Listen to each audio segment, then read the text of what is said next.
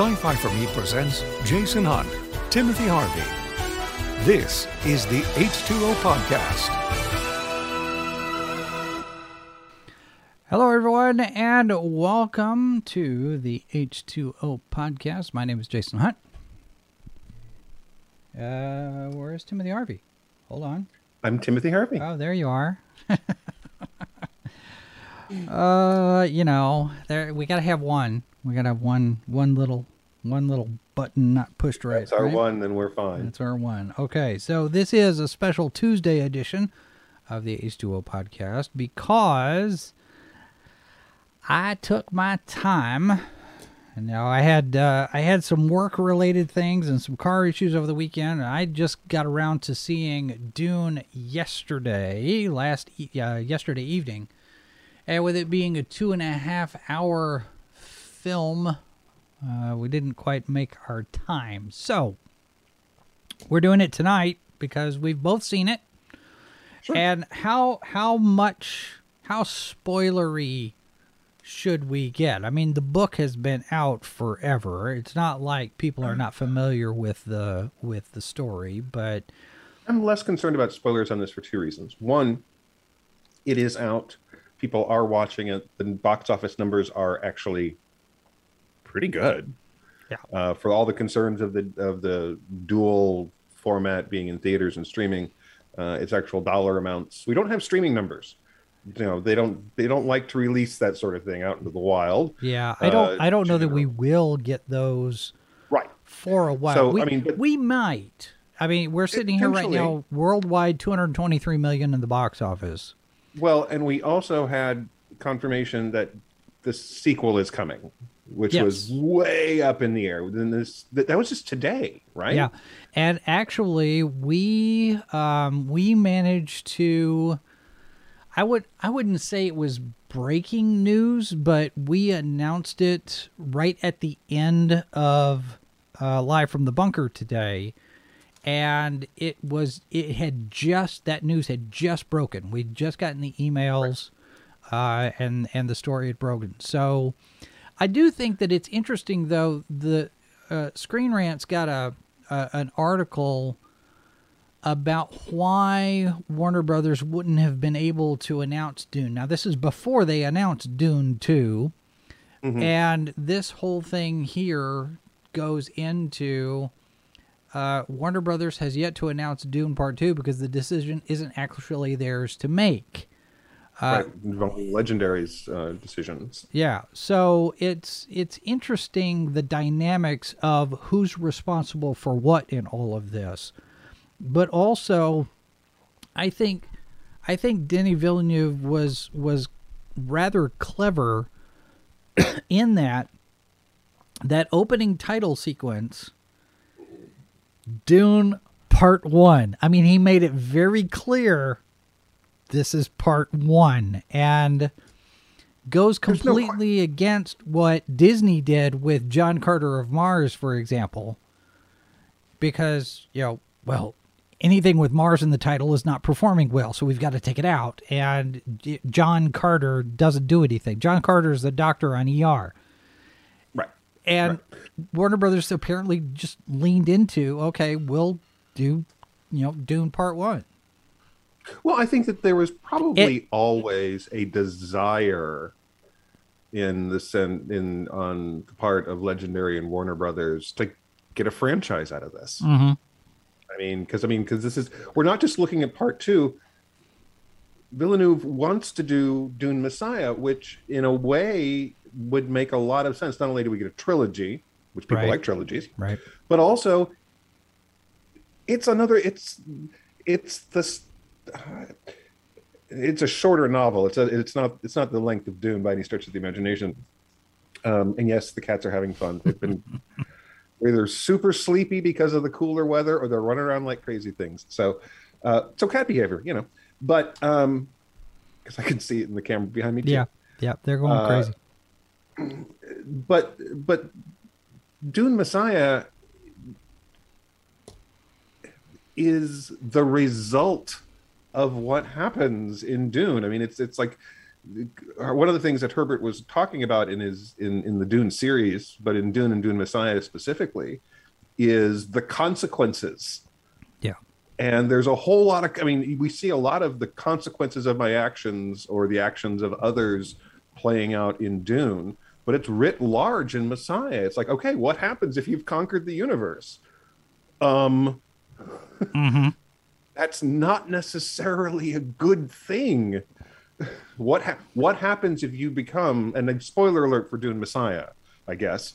What happens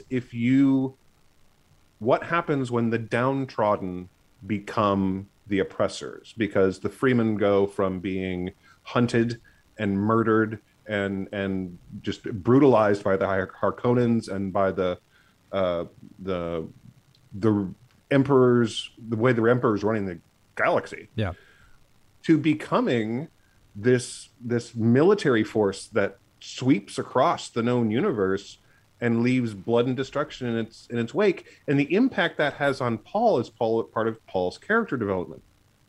And it's also part of what Herbert was talking about in some of the various themes, is beware the messianic leader, because hence the name Dune Messiah.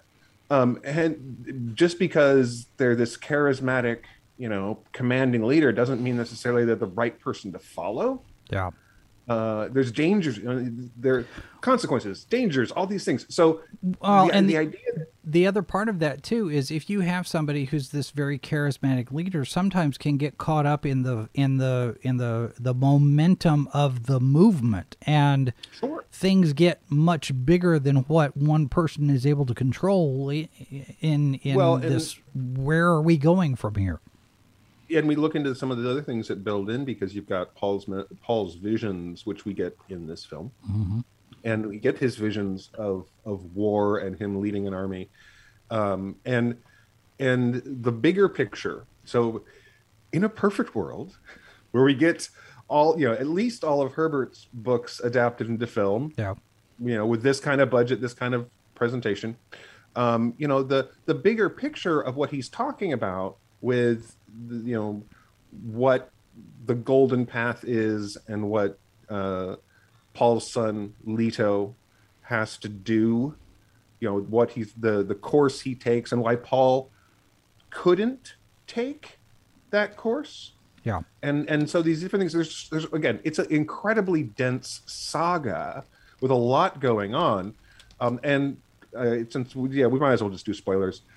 Folks, if you've seen the film and you know the fate of Duncan, Idaho, don't worry. If you've not read the books, Jason Momoa will be back. And if they do Dune Messiah, he will be back, because he, of course, is a critical part of the novel. Yeah. Duncan Idaho's role, and of course, if we get God Emperor, then Well, and we've got Mazers and Robert and Sci-Fi Snob in the chat. Robert is saying there's a mountain of Dune material now with what his son with Brian Herbert and Kevin J. Anderson have written. But he says that's why I like God Emperor of Doom with the Fremen and the post-desert world, very Ottoman Empire nomads overthrowing Byzantium. And it's Trap Productions. Hello, everybody. Good to see you in there as well. I think no saw... Sci-Fi Snob. Duncan doesn't die. Duncan lives forever. Well, I think one thing that I saw Robert Meyer Burnett put out after now that we've got part 2 coming, he's very set on the idea that in terms of a trilogy, you have Dune, you have Dune Prophet, and then you have Dune Messiah. And he's saying, Robert's suggesting that Dune Messiah becomes part 3, essentially, of, because now you're splitting Dune into 2 parts, where they've gone off into the desert. You're at a natural breaking point there between part 1 and part 2.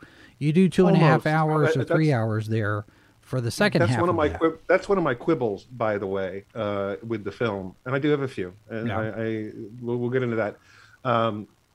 Is I think they ended it a scene too soon. Yeah.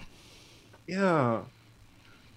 So, again, massive spoilers for the movie. The film ends with Paul essentially killing someone for the first time. Right. They're captured by the Fremen after the Harkonnens and the Imperial Sardaukar attack the the Atreides compound on Arrakis. It's a massacre, and they escape into the desert. Well, they're captured by the Fremen. Jessica is able to demonstrate a little bit of the Bene Gesserit skill set and get basically save them from her being killed and Paul being absorbed into the tribe and essentially just, we will make you one of us. And he must fight one of the other Fremen. Well, it's the first time while Paul has been trained to fight and potentially kill all of his life as the son of a duke, he also has never actually had to kill someone. So it's a big moment for him. It's part of it. And it also indicates some of his prophetic visions don't necessarily what he sees isn't necessarily the future. Yeah. And he sees potential futures. And that actually plays very much into the broader storyline of Dune. He, of course, wins, and they set off across the desert, and that's where the film ends. But the scene following this is actually how they dispose of the body. How the body is, they take the moisture from the body and it goes back into the tribe. Paul cries because he's killed someone. The emotional impact hits him. And it's a moment where the tribe, this particular group of Fremen, using the word tribe isn't really right, they see him crying and they don't cry.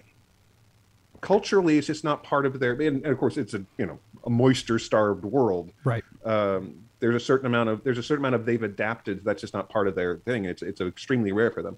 And so seeing Paul cry is a big deal. He's giving water to the dead, which is a very symbolic thing for them, because of course water is being precious, and therefore we have the scene earlier where Stilgar spits on the desk. It's a sign of respect. Whereas, culturally, we don't view that as a sign of respect. In this particular context, it is. It's the same kind of thing. And it's part of the myth and lore that feeds this this rise of leadership that Paul's beginning the journey of. Yeah. And to me, because I think that coming back to that in the second film feels too late. And I was just like, if you'd given me that moment where the Fremen are we end the film where the Fremen are looking at him going, what? Yeah. I think I'm not complaining about the ending. It's not a bad ending. It's just like I'm going, shouldn't there? Okay, all right, that's fine. Well, I think you can. It from a certain point of view, it could make sense because that's sort of the end of book one where you're talking about, but it's also the beginning of his transformation into Muad'Dib and the Quasi-Haderach and all of that. So his integration into the Fremen community and thing starts with that. Because up until that point, they're still outsiders. And, we have the scene, the battle where Paul kills somebody. They're still considered outsiders until you get to that point because, like Jamis said, Stilgar has been bested by Jessica. And so Stilgar doesn't have the right to lead the group anymore. And so Jamis challenges, who's the champion and all of that. So now that's kind of from one standpoint, it's sort of a logical place to end because this is the end of the beginning.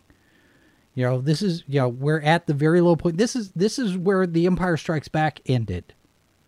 Right. They could very easily incorporate it into the second film. It's not. Again, it's a preference thing. It's where I would have seen the ending, because I also know how I think the next film should start. And that comes down to actually one of some things I was looking at, because of course when you adapt something from a novel to a film, Yeah. you're gonna change things.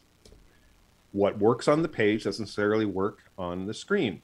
This was actually the argument for not having ornithopters be ornithopters in the David Lynch version. They were like, we can't make a thing that looks like it flies with wings. Well, technologically, they didn't really have the skill set then. Yeah. These work. Yeah. And so there's some things you can adapt, but there's a whole lot of stuff that happens outside of Paul's life, off of Arrakis, in the Imperial Court, in all this stuff. There's stuff that we don't get in this film that is going on in the novel. Well, So- and Mindy and I talked about this a little bit after we got through, because she was asking how much of it is there, how much of it got left out. And it's one of those things where the broader world building, like you're talking about, all of the stuff that happens outside of Dune, outside of Arrakis, there's a lot of that's left on the table, because even at 2.5 hours, you still have a pretty dense story that you've got to get into this limited time frame, and a lot of that stuff has to get left out. Not even to mention the fact that if you were to do this as like a 10-part prestige series, Yeah. where TV pacing is one thing, Mm-hmm. film pacing is something different. So there's a lot of side branch stories and side things that you necessarily would trim out because you got a momentum of a story to tell. There's a process here to doing a 2.5 hour movie, right? There's how the story progresses, what speed things unfold, and this film takes its time in a lot of places, which is fine. I have no problems with that. But if it were I, and the script is being written right now, so dear Legendary, dear Mr. Aluminum, I would actually lead off with some of the things we didn't see. I'd actually lead off with the Emperor. That's my opening scene of the first film. Is there's several characters we haven't been introduced here. We haven't seen the Navigators. Just probably saw that just pop up out of the corner of my eye in the chat. Yeah. We haven't seen the Emperor. We haven't seen some of these characters who matter to the second half of the story. And so I would actually, your first scene isn't Paul or Jessica or any of the folks who survived the attack, because we have characters who in the novel survived the attack on the Atreides, but they disappear during the battle scene. We don't see them again at the end of the film. That's what I would lead with. Is I would actually lead with the Emperor going, I want you to destroy the House Atreides. Basically, right. Baron Harkonnen, you and I are going to do this thing together because this Leto Atreides guy, will someone not rid me of this troublesome Duke? Right. And then you spend like 30 minutes with all of that, and then you've set that so you can blow into the 2 hours and just really, right. You've got all your pieces in place, right? Yeah. That's what I would do. I think it's a good idea. I think not necessarily from the standpoint of backstory, but it's like you said, it's set up for what comes next, because the overall thread, it's not just what's happening on Arrakis, it's the fallout and the consequences and the after action reports, if you will, and all of the stuff that takes place after House Atreides has fallen, and all of this other stuff goes in. So I think you're onto something there with starting at that point and going forward. Because you're basically backtracking to a second part of the story and moving forward through a different thread to get to the same point where Paul and Jessica are now with the Fremen, and now we go from there. Well, because you could even do a time jump, I don't want this because I actually want to see more of there's a period of time that they spend with them in the book where as they adapt to becoming Fremen and becoming part of this culture, and I don't want to lose that. Okay, But at the same time, there's a time jump in the novel where basically Paul goes from being a young man to basically being a war leader. Mm-hmm. And that's a time jump that, the outer universe suddenly realizes that there's problems on that world that we kind of need. And oops, what's going on there? What's happening to all of the spice, production? Why are the Harkonnens getting attacked the way they are, et cetera, et cetera? Right. And consequently, I could see them doing that in terms of moving the story along, which I wouldn't necessarily want. But I could see it happening. Again, things that end up on the cutting room floor, like yeah. Well, I mean, Robert points out, they leave out the House Atomics. They leave out there's a lot of big world building things that we got hints of. We don't get a lot of information about the Mentats, Right. why Mentats are Mentats. The idea that there are. We don't see computers.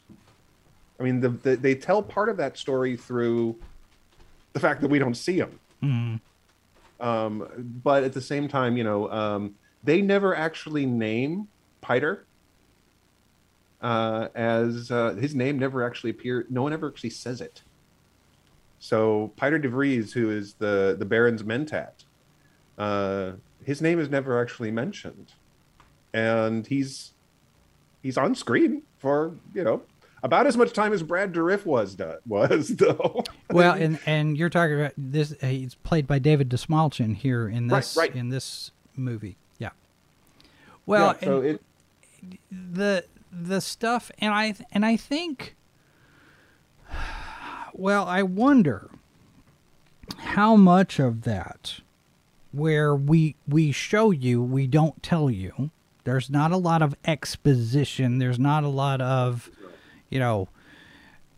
as you know, voiceover and narration and 12 hours later and all of that. That says to me, and I could be reading this wrong, possibly that Villeneuve is assuming that the audience is smart enough to keep up. well, based on his previous films and how he tells stories, I would say that's a fairly safe assumption. Mm-hmm. He's not a big person for spoon feeding you the narrative. Yeah. And I think that I've seen some folks who've said that they found it a little hard to follow. And I've seen other folks saying, I had no trouble with it at all. Now, you and I come in from this, basically, we know the source material. Yeah. It's not, so it's. That's my other question is how much, because, $223 million at the box office worldwide, plus whatever it is that they get through streaming. I have to wonder how many of those people have not read the books and they've been dragged to this movie by somebody who has read the book and said, we got to go see this. We got to go see this. Because you can't have that big a number box office wise and assume all of them have read the books. Well, certainly when you look at your international numbers, although Dune as a novel certainly has had international reach, it's been translated into dozens of languages. I mean, Yeah. it's the book's been around for a while. It is a bona fide international hit as a novel. It's what? How many decades old now? 1965. Right. So it's had time to reach outside the English speaking audience, but at the same time, you're looking at it. Certainly, the film, the trailers certainly, I think, had an appeal for audiences who weren't necessarily familiar with the books, and quite frankly, I'm sure there are folks out there who did have trouble following along. Because not everything actually appeals to folks, and it doesn't, not everything works in terms of storytelling for every member of the audience. But I think the film is pretty straightforward. Some of the things that might confuse folks are some of the things where Villeneuve basically said, I'm going to show you an image of something, and I'm not going to explain it. And that's sort of his filmmaking style anyway. I mean, if you look at Blade Runner 2049, or you look at The Arrival, The Arrival. And Oh yeah, right. That's the you- one with is Amy Adams in that one? yeah, Amy Adams. Arrival. Yeah. You look at those, and he's giving you the information, but he's not necessarily, again, he's not spoon feeding things. There's not a, you don't have the voiceover that Lynch, because Lynch, whatever the cut issues, because there were a few, obviously, so much he took his name off it, and doesn't want to talk about it, and doesn't want to see it, doesn't want to see Villeneuve's version either. Clearly a painful memory, but he tried to put in so much information into that film that it actually worked against the film itself, because voiceover is really hard to do. It's really hard to do, folks. Well, and it's really tough to find that balance between world building and plot narrative. Right. Because you have to keep moving the plot forward while you're doing the world building. So all of the world building and the explanations and the here's the things what you need to know about this culture, this setting, this environment, all of this has to be organic to whatever is going on in the plot. So as we're moving forward with the attack and everything else, you get little bits and pieces in the dialogue of what's going on in this broader scope of everything that's related to all of it. Because, you get Duke Atreides, you get Leto Atreides basically saying they're setting us up. They're setting us up for failure.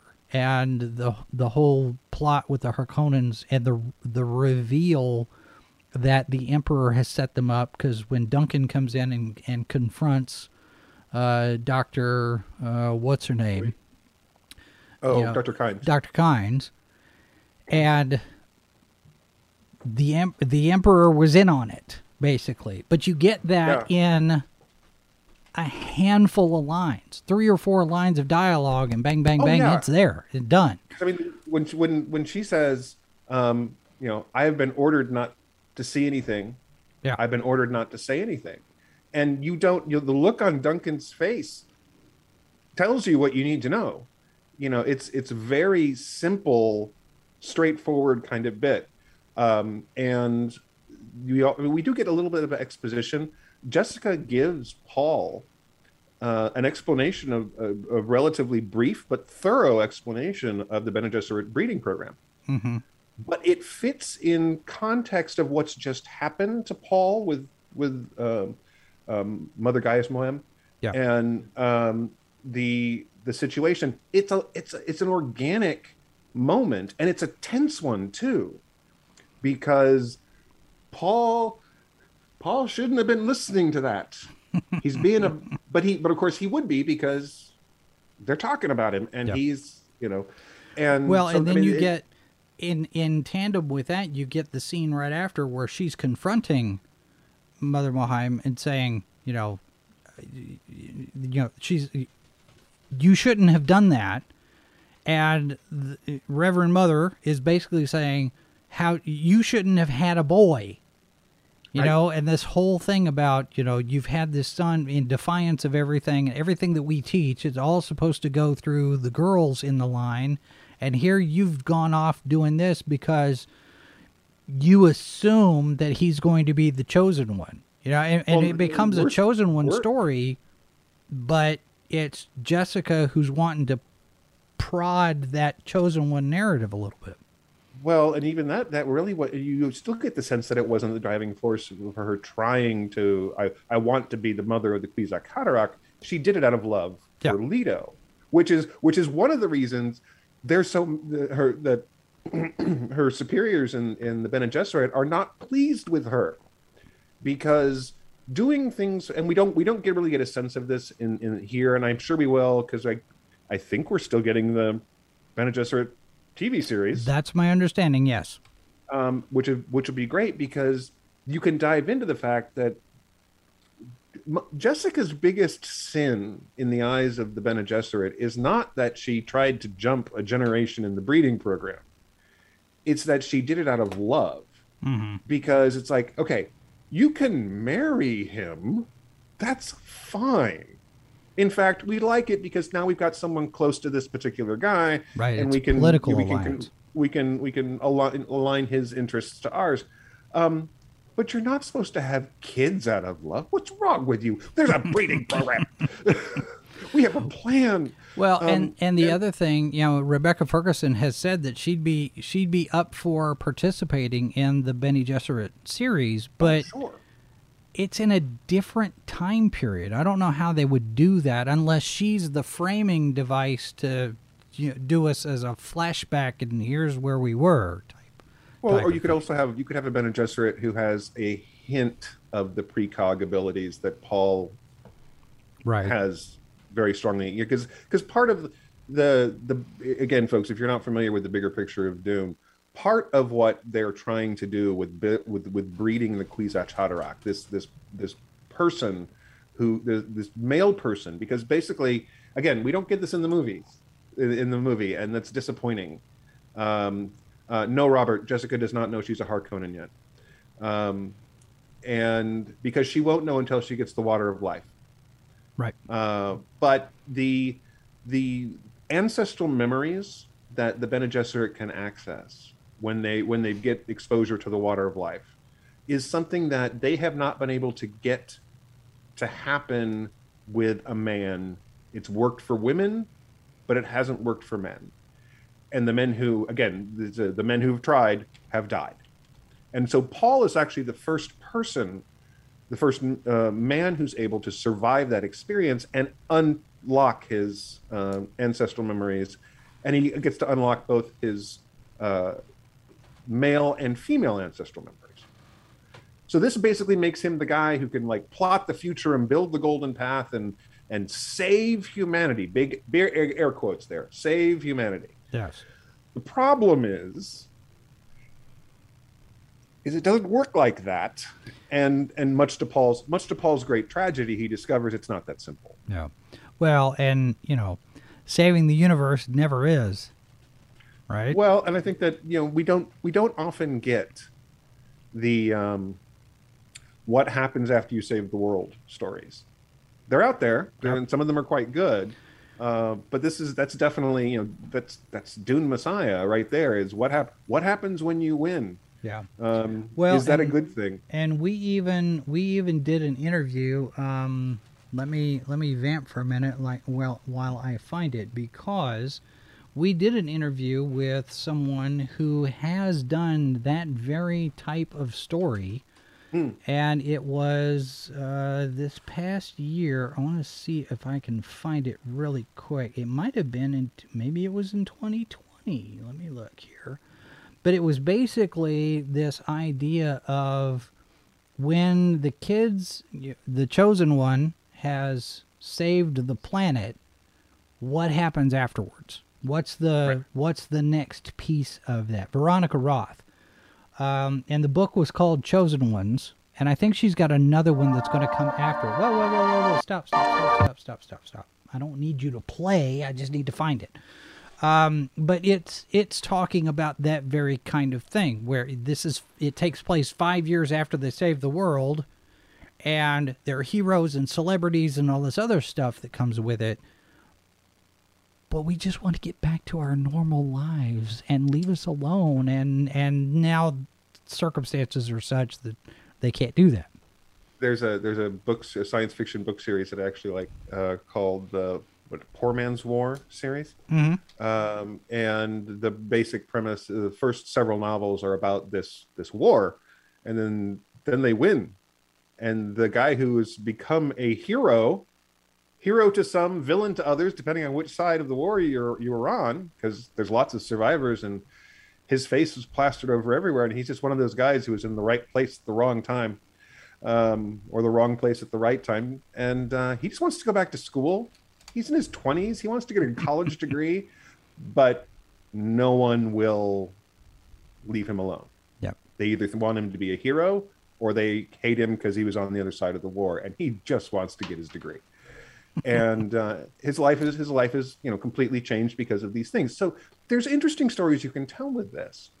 And when you look at the larger narrative, clearly that's what Herbert was doing as he dives into, the very God Emperor. I would be really, I think God Emperor is almost going to have to be a TV series.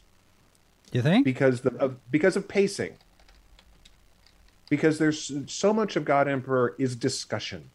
There's a lot of action in it, but so much of it is people, Leto's diary entries, Leto II's diary entries, are critical to the story. And I don't know how you would pull out, you can adapt that narration into something else, but you couldn't just not have it be there. It's gotta be there in some form for the story to be coherent, I think. Yeah. So I think you would almost have to go with that being like a 10 episode prestige series thing. But you could certainly, I think Dune Messiah is almost just the right length for a movie. It's not, it's a full novel, but when you've just finished reading Dune and you pick up Dune Messiah, you're like, this is light. Yeah. But it's also a darker story. It is in many ways the Empire Strikes Back of the Dune saga, because there's so much, A New Hope ends on a high note. Empire Strikes Back goes, okay, yes, but you're in the middle of a war. Yeah. And again, Dune Messiah is all about the consequences. So, well, and I want to go back to this one thing about, because we're talking about story versus world building and all of this moving forward and everything. The character of Dr. Liet Kynes, gender swap for the movie, but the character has a specific function. The character does a certain thing to move the story along, to move the narrative along, and gender doesn't matter. And I'm sitting here, I'm thinking afterwards, there's no narrative reason, and nothing gets added to the character by flipping the gender. It shouldn't matter, but it tells me that somebody made a conscious choice to change this character into a woman, and I have to wonder why, because the character serves a function that once that function is done, the character's gone. Well, there's two things with Kynes that I noticed. One, the death is different. So in the novel, Kynes is captured by the Harkonnens, severely wounded, and sent out into the desert to die. Right. Here, there's a lot more, and I think to the benefit here, because we only have one real other scene to show that the Fremen are a significant fighting force against the Sardaukar. And so it's another part of the, okay, there's one of me and I'm dying, but I'm still going to take out some of this incredible fighting force. I think that's why that scene was changed, because we only have the scene really where the Fremen come up out of the desert and so we don't see much of the Fremen being the fighting force that we know that they're going to become, or actually already are, but become even more so. So I think that actually, again, shows that, and of course we also get the declaration of allegiance. Really, it's like, yes, I might be forced to do the things by the Emperor, but my allegiance is to my people. I have only one master at Shai-Hulud. But the thing about it is, though, you can still do all of that with the character being male, right, as written in the book. Well, and I think in this case, I think Villeneuve actually has mentioned that he felt that so many of the main characters of the film are male, and that he wanted to add a little more balance in terms of the characters. And Kynes, while not a big part, is actually a fairly critical one in terms of revealing the fact that what's actually going on without giving away a whole lot. Right. Being to some degree actually explaining some of the aspects of the world that they're in. However you feel about gender swapping characters, the performance was fine. I think she did a fantastic job in terms of playing the part. Yeah, I didn't have a problem with the performance. I think that's it I think that's seemed what Villeneuve was unnecessary. doing. It's like he just said that he just wanted more women in the film, because if you look at the cast we get, we basically have Chani, who is very little in the film, Zendaya, Right. which is fine because she's really not in the first part of Dune, and that's Right. so her presence not being there.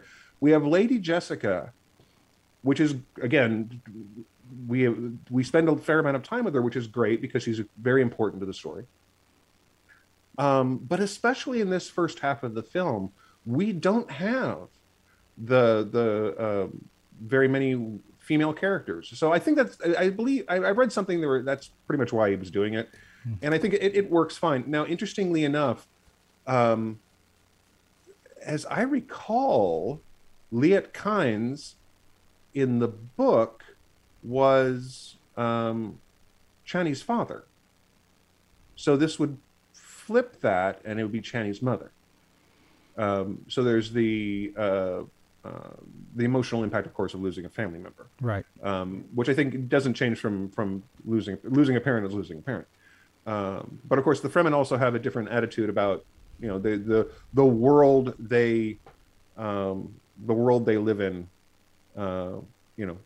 Makes it very hard.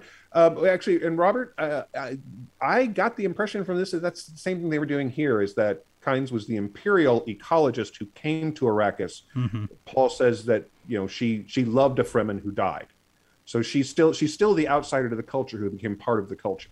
Yeah.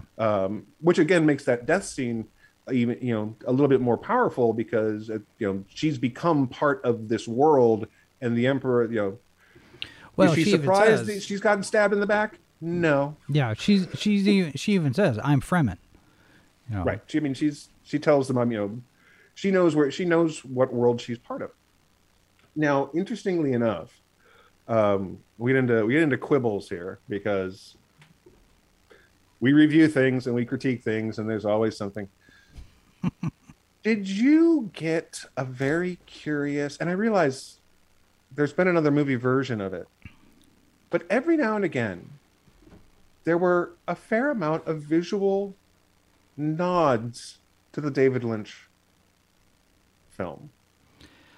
There are scenes, there are some of the imagery. The still suits look very much, they're different, Yeah. but at the same time, They look a lot like. Yeah, they do evoke a little bit of that. I will be honest, I have not seen David Lynch's Dune probably since it came out. I think I've only seen it maybe once or twice. So for me, I'm looking at it and I'm seeing more Lawrence of Arabia than Lynch's Dune. Because it's very much of Lawrence of Arabia. all of the landscapes and the big wide shots of the desert and that kind of thing. So, but there's a fair amount of visual texture that I think really evokes. There's and interestingly enough, story structure. Yep. That actually has. And some of that, of course, is adapting the novel. It's got the beats, right? Lynch didn't screw up the story beats as bad as some people think he did. And the biggest, there are many sins with that movie, which I have a certain fondness for, just because it's a valiant attempt to do something really hard. Mm-hmm. Doesn't succeed, but the biggest issue with Lynch's Dune for me, the big issue, is you get to the end, and that's not how the book ends. That's not even close to how the book ends. What do you mean it's raining? That's not right. I wonder if Lynch's Dune is available through Amazon Prime for a watch party. I need to see if I can look that up and see if I can find that, because that would be interesting to see if we'd be able to do something like that.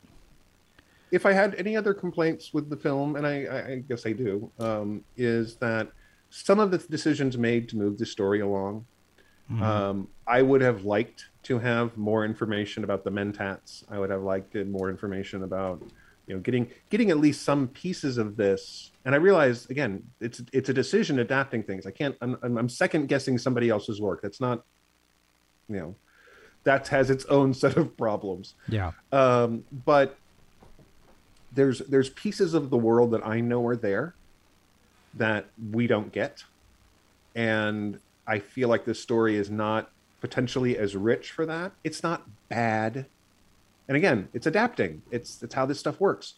But at the same time, I feel like I'm missing out a little bit, that I don't get the Mentat, what Mentats are, a little bit of some of that world building thing, Right. And the fact that we don't know. Okay, so Sci-Fi Snob, if that was actually the end of David Lynch's Dune, it would have become that would have been amazing. But it would be even more of a cult hit. It does bring up something though, an observation that Mindy made coming out of it, because in the beginning, where the Atreides are at the beginning, there's a lot of water. There are bodies of water. Sure. There's rain. There's all of that. And when you get to Arrakis with the sand everywhere, she remembered what I had said when I read the book. One of the things that struck me was how Herbert describes the desert environment in language evocative of water. Mm-hmm. And when you look at some of the visuals in this movie, Villeneuve apparently he dives into that as well, because some of the things that the sand does, some of the things with the worms and riding on the back with the Fremen and everything. She mentioned that she noticed visually you had a little bit of that playing, because you had the water at the beginning, and then you have water type of movement and conditions through the desert that really kind of plays with what Herbert had put in the book and how he described the region. Mm-hmm. Well, and I think you end up with the idea that desert power, and it's almost a different kind of ocean. Interestingly enough, there were 3 British scientists who recently did a computer model of Arrakis. Yeah. They were like, okay, based on how Herbert describes it, could this world work? And so they basically took his modeling, they took the maps from the Dune Encyclopedia, they took the descriptions of the weather patterns, and they put it into a computer.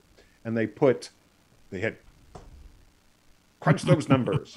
And it took with a supercomputer, and it took 3 days. So this is, the processing speed we've got now, this is a serious amount of work. Right. And it came back and said, kinda. So it came up with some, what we know about climatology and how planets' atmospheres work, and what the tectonic state of Dune and all these things, how this stuff would influence the environment of that world. And there were some differences that they found, that there would actually be the places where the bulk of the story takes place would actually be really, really unpleasant, more unpleasant than they are in the book. But there would be places on the world, on Dune, that would be much better to live in. Sure. So they're okay, so the One Hat planet, right? So this is something that it came out of Star Trek, really. It's like everybody on this planet dresses exactly the same. They live on a water world. They live in a desert world. They live in a forest world. They live in and they've all got the one hat, right? That's how you tell them apart, costume wise. Yep. Right. It's a visual shorthand in storytelling. So Dune to some degree has that, but they're like, okay, you know what? It's pretty close. You could actually, this world could almost exist. Yeah. It's not perfect, and quite frankly, Herbert wouldn't have known some of this science. We didn't know some of this science when it came to how atmosphere works and how how planetary development works.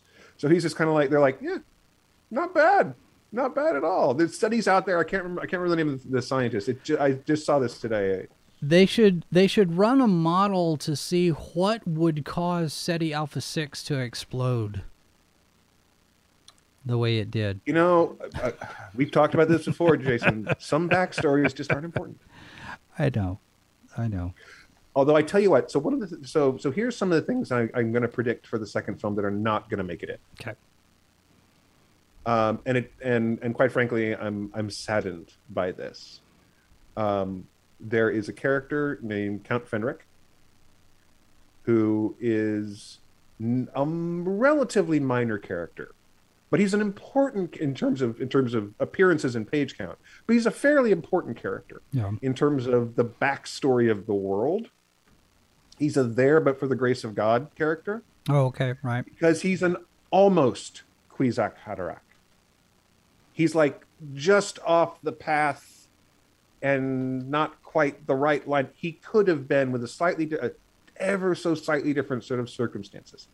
And he's an interesting contrast to Paul and that arc that I think that really builds this level of detail into that world. But he's a character that it's going to be so easy for them to cut out, because ultimately he's not critical to the story, the core story. Yeah. And I think there's going to be some things like that. Raban, Dave Bautista, of course, hugely popular, fantastic actor, not given a lot to do here.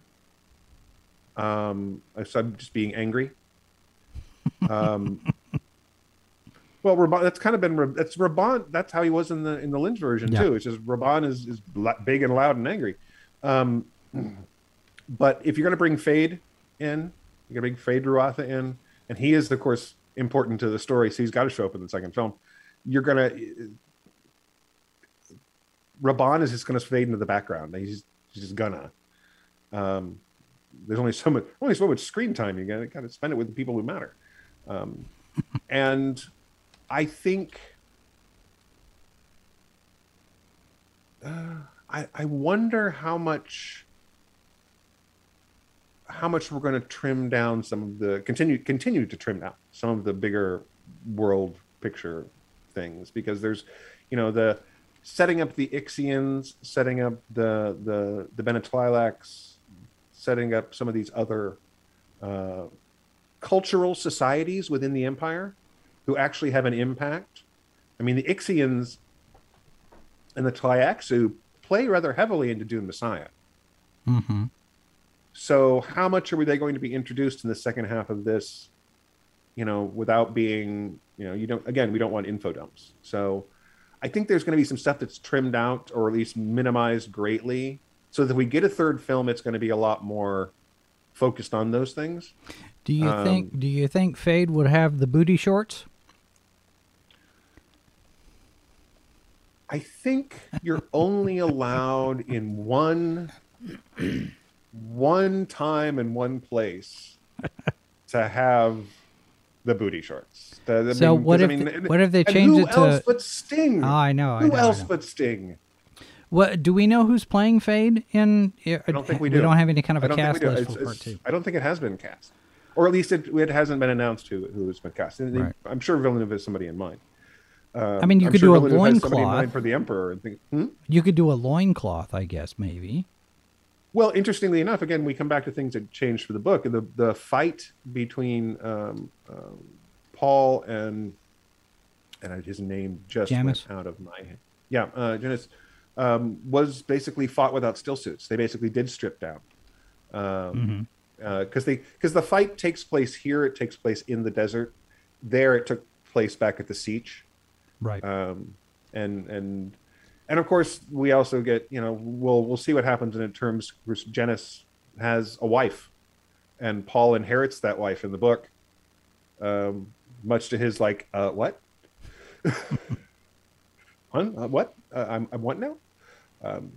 But yeah, I mean, there's certainly things, and yeah, Sci-Fi Snob definitely. If you could flesh out a lot of these things in the Bene Gesserit series, but that brings me to an issue that we've talked about before, which is content that you have to watch something else So, and quite frankly, if you're looking at this TV series building on the movie, that's one thing. It's the reverse that, quite frankly, audiences don't seem to react well to. It's not an inherently evil thing to do. It's, it could work, but audiences don't seem to react well to that. Well, and just looking at part 1 as itself, just by itself, it doesn't feel like there are any holes as we get to the end, as we get to the part where they go off into the siege. It feels fairly complete as a part 1. There's not anything where you're going, I don't understand this. Why is this that we're going to have to have 12 books and 32 comic books and an audio thing and a podcast and a TV series or 2 to explain it? Looking at you, Kathleen. But the idea that you could expand on the world building, I think in this particular case, you could add the content. I really hate that word, but you can add the other programs, other shows, other stories that augment what we're getting in the movies without having to come at it and saying, well, that scene at the 35-minute mark, we're going to explain that here in this 12-hour TV show or something. I mean, the focus on the Bene Gesserit is, I think, a really smart one, because there's so much rich history that appears on the printed page that is ripe for storytelling. Yeah. In fact, in the Bene Gesserit series, you could get into something like the Ix and the Taiaxu, and you could also get into, I don't know, certain Butlerian jihads that are, this storytelling could find a way into that a lot more naturally than in a 2.5, 3-hour movie. Yeah. Now, I think one thing we didn't really talk about, this film is gorgeous. Oh, yes. The film is beautiful. I mean, it's you mentioned Lawrence of Arabia. It's got that big sense of scale. It's got these sweeping vistas, the composition, the moments where the film just lets you watch something happen without, you've got big sweeping music, and some of it's a little strange at times. It lingers. Oh yeah, which is I don't have a problem with. Yeah, give me a giant spaceship rising out and flying across and then descending from the heavens and letting it. It's starship porn, but that's okay. It's okay. I'm fine with that. I find it interesting too that the giant spaceships look like the worms. Ish. That was something else that is the visually, and this is how they're described in the novel. So I mean, if you're being faithful to the novel, you're going to evoke some of the same visual things that in Lynch's Dune. These big giant cylinders, right? That's how they're described. So yes, actually, there is something to that, and I think that Herbert probably did that on purpose to basically give you this, how the Empire travels versus how the Fremen travel on Arrakis. Yeah. So the film is just beautiful. I think the other part of it, I know I mentioned Lawrence of Arabia, and the other sense that I got was 2001, where you have those long, slow, deliberate, not slow boring, but slow deliberate pieces in this story that gives it time to breathe and gives everybody time to stay with what's happening. And it's not just bang bang bang bang bang bang bang bang bang, action exposition, action exposition, exposition, CGI. Fosse, Fosse, Fosse, Fosse. It Okay, takes its now time. I want a Bob Fosse version of Dune, Right? Because that would just, Bob Fosse what would and that look like? That'd be amazing. Joe It'd be Dvorsky, crazy. Joe Dvorsky and Fosse. a Dune musical, wow. a Dune musical, right? I know it's like Dune the musical, but Bob Fosse, that would be incredible. I don't know what By it would Sting. Be insane. By Sting. Sting could write the music for the Dune He writes musical. the music, and Yeah, there we go. If only Fosse wasn't dead. Well, and I think, Well, you get Paula Abdul to do it.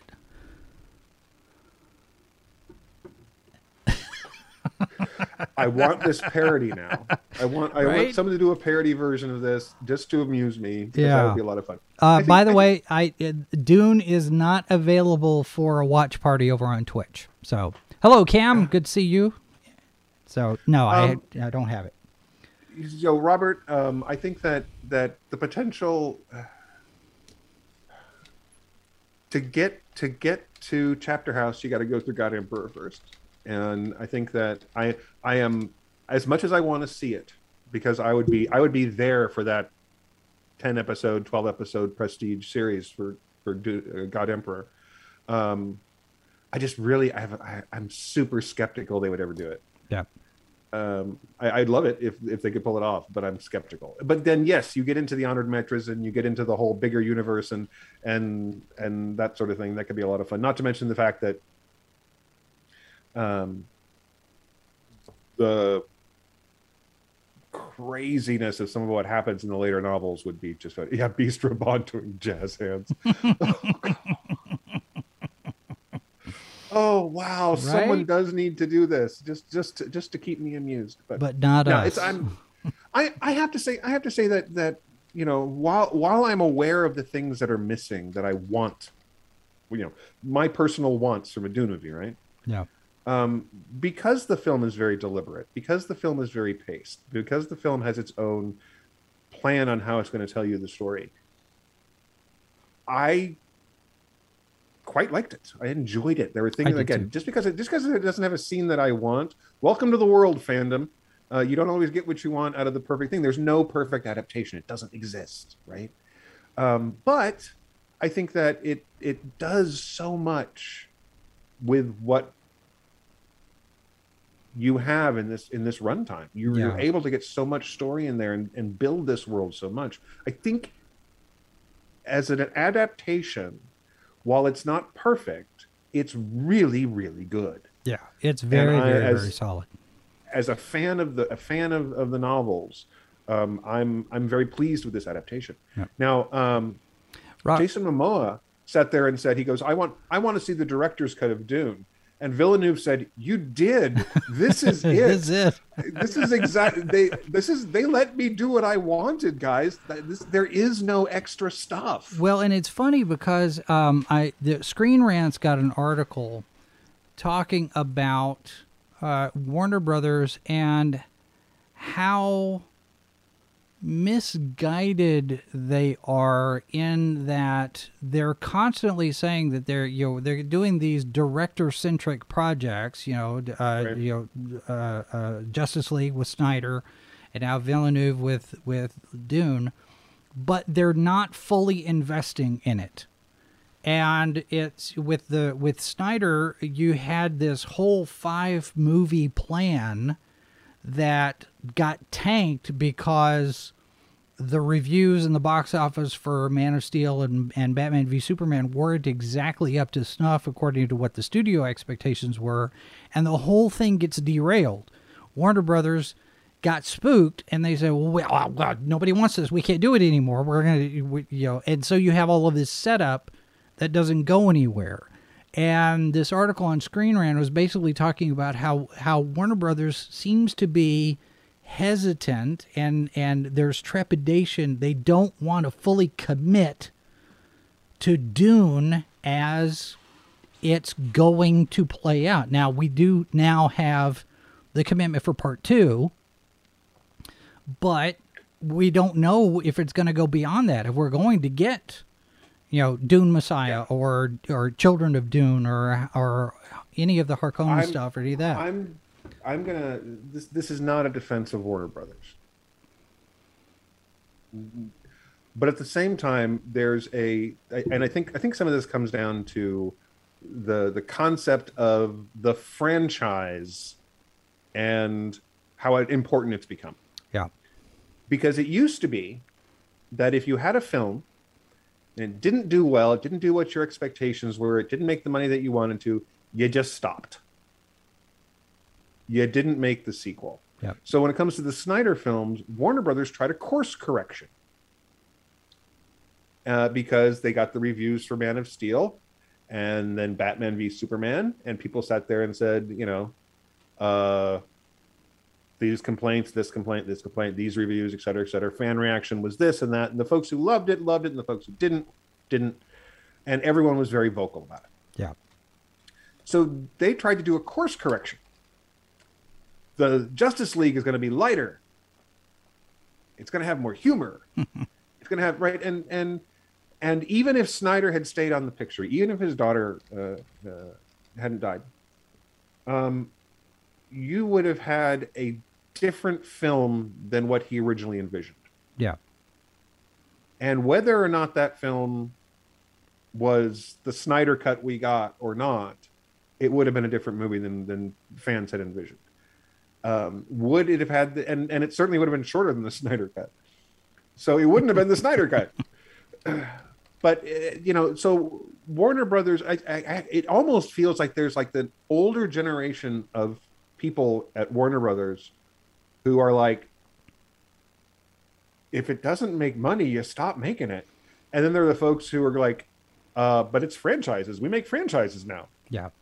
Yeah. And well, that's the warring of mindsets there. I think has not benefited Warner Brothers. I think part of it too is this sense, because there has been such a turnover in executives there, that there's maybe a hesitation in committing to anything long term, because if this first movie in the franchise doesn't do what we want it to do in the box office, you lose your job, the franchise goes away, and the fans never get the rest of it. Right. Well, and I think that there's also, there's a reaction, I think, that Warner Brothers probably is feeling a little gun shy, considering they tried to have their own Marvel universe. It didn't work. Yeah. So now they got a multiverse, and that's fine. And people are like, okay, whatever. Do your movie, entertain me, right? Well, they went backwards with it, because Marvel sat and did how many solo films before they did the Avengers? Sure. And Justice League, Warner Brothers wanted to just jump right into the group without the build-up. We didn't earn it. But and again, if we got in Justice League, what was the Miller one? Justice League Dark? No. Mortals? Justice League Mortal. Justice League Mortal. Yeah, we would have jumped right into it as well with the Justice League. But that was a different time. It was a different time. It was a different world. It was pre-Marvel Universe. Back in the day, gather around, children, before the Marvel Universe actually existed. Yeah, we've got a couple of comments here from Robert over on Facebook. Any comment on the referencing of Brando's Colonel Kurtz as Baron Harkonnen?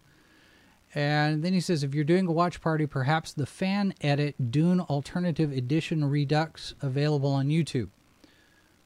Those are possibilities.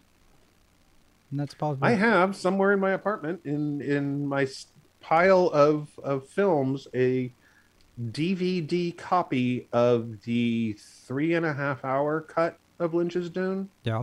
And it was it improves the film, but again, he hasn't seen it either. He hasn't watched any of it. Well, and I think that's interesting about Harkonnen and Kurtz, because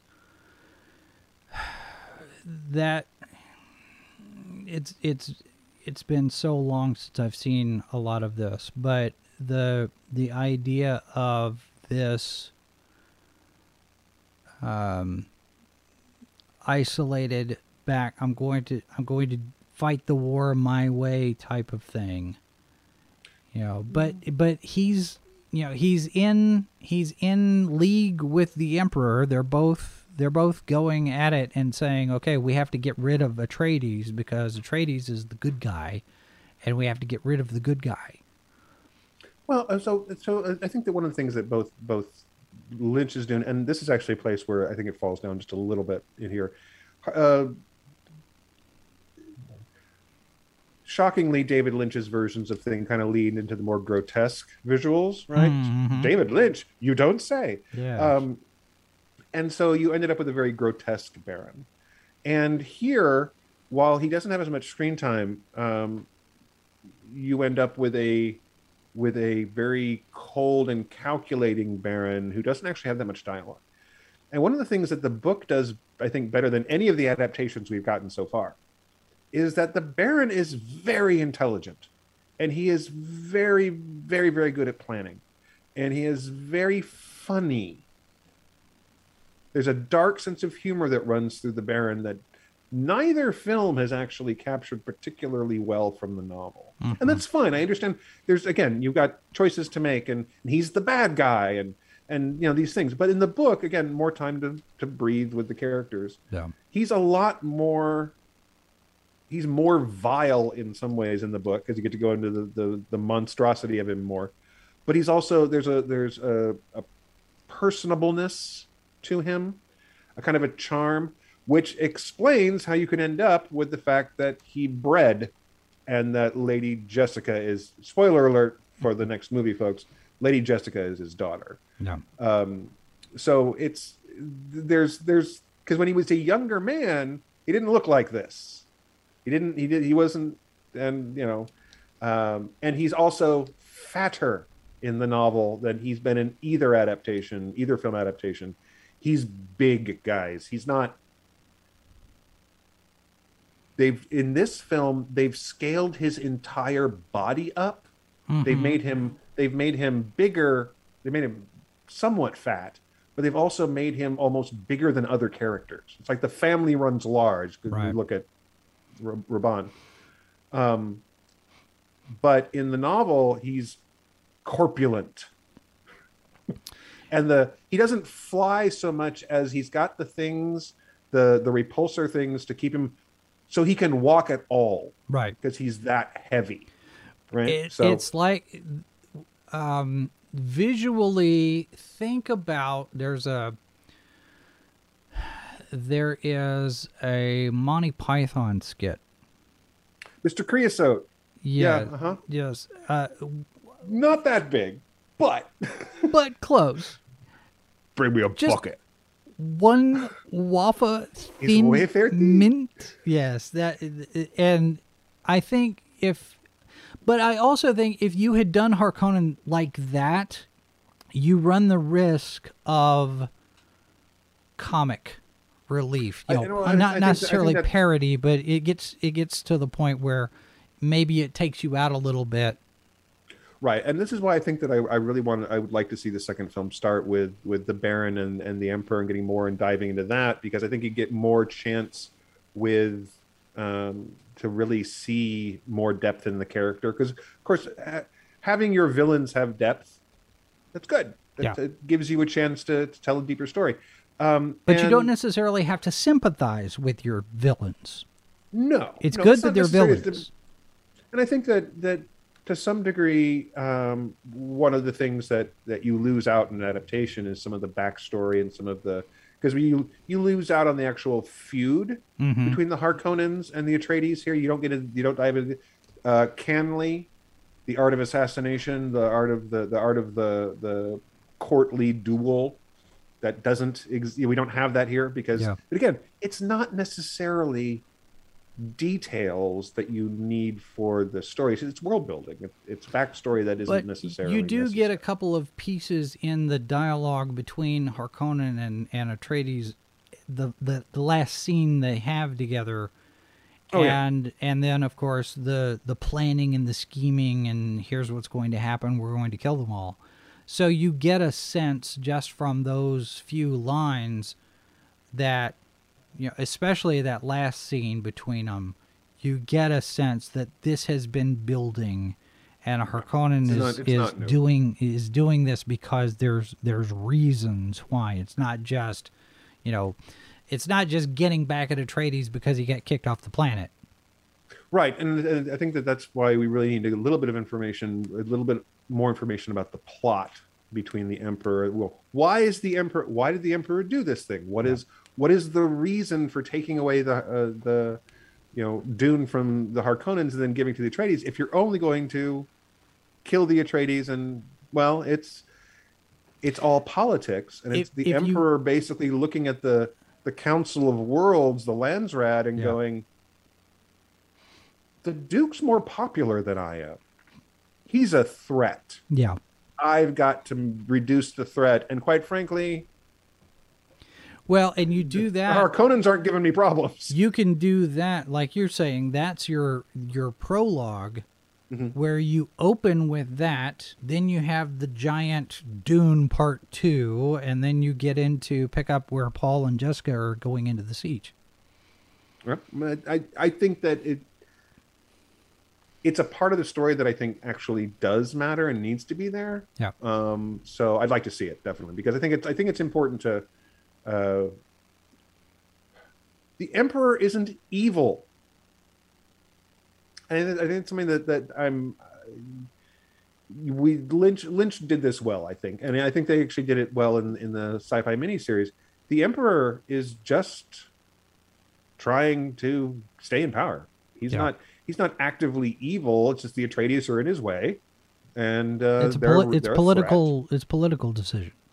Yeah, and it's unfortunate. There's going to be a whole lot of dead people when he's done, but he rules the galaxy. There's a lot of other people out there. Yeah. So I'm statistically speaking, it's only one planet. Yeah. So I'm looking at the list of what's available for the watch party. Lynch's Dune is not. However, Capricorn 1 is. I'm also seeing The Tomorrow War, The Expanse, all 5 seasons of The Expanse. Young Frankenstein. Best science fiction show on TV right now. Yeah, Young Frankenstein, The Boys, I Know What You Did Last Summer, all 4 seasons of Enterprise, the first season of Invincible, Outlander. Wait, what is that? That's not the show. That's a movie. Voyager. There's a Jim Caviezel movie called Outlander, which was a Beowulf riff. I think. Yeah, 2009. Okay, that's probably what that is. Heavy Metal 2000. No, it's a terrible movie. I don't want to. I don't even want to watch it again to mock it, Jason. Prometheus. I just don't like the movie. Yeah, Prometheus is there. What else? Armageddon, all 6 seasons of Grimm. Captain America was on here, but it's not anymore. And there was another. Ooh, wait! If it's the Sean Connery Outlander, what's that was? That's Outland. Yeah. If Outland's on there, we could do Outland. It's a Western in space. It's fun. It's a solid movie. No. Underrated too. But Runaway with Tom Selleck is on there. Gene Simmons was the villain in that one, wasn't he? Yes, he was. Yes. I've seen that, and I remember mostly that Gene Simmons was the villain. I can't tell you much about the movie. I know I've seen it. I saw it in the theater. Yeah. But it hasn't made much of an impression, I'm afraid. Yeah. So there are a few things here that are available for watch parties. The documentary about making Star Wars, Elstree 1976, I think is what it's called. That's gone. Which is that's disappointing. I'm looking for V, and I don't see V. See, the original miniseries would be a great one to do a watch thing on, because that still holds up as being a really solid piece of sci-fi entertainment. Yeah. There's a documentary here called the Saturn V story. Which is the development of the Saturn V rocket. It's not Saturn III. Right. That's not available. I was going to say, because give me... Yeah. I mean, there's some stuff here. But some of the good stuff we can't Right. Well, access through a watch party, because the watch parties give us very specific, give us, my understanding as it was explained when it first started was that there was going to be a limited library for a while, and then it was going to open up to everything that was available through Amazon, because Amazon owns Twitch now, so anything in the Amazon Prime library. But that doesn't seem to be the case, and it frustrates me. Well, and no, Galactica 1980 is not there either. I was going to say, what things were planned when things were planned, versus what changed when the world changed. The Fog from 1980. Ooh, great. Adrian Barbeau. Explorers. Oh, okay. Death Ship Highlander. The original Highlander? The original 1986 Highlander. Elvira's Movie Macabre, Night of the Living Dead. The Dog Who Saved Halloween. Well, there you go. Yep. Murder on the Orient Express, which is not a genre picture, but well, it's a different genre. Yeah, Elvira's Movie Macabre, Beast from Haunted Cave. And Elvira's Movie Macabre, The Satanic Rites of Dracula. Transylvania 65000. A film that just isn't as good as you want it to be. I know, right? Ooh, is Krull on there?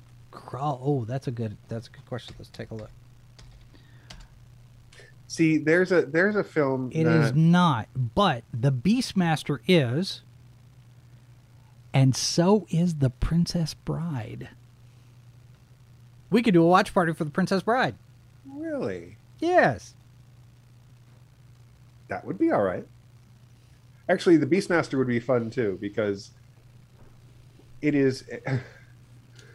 Talk about adaptations that are not adaptations of the source material. Yeah, right.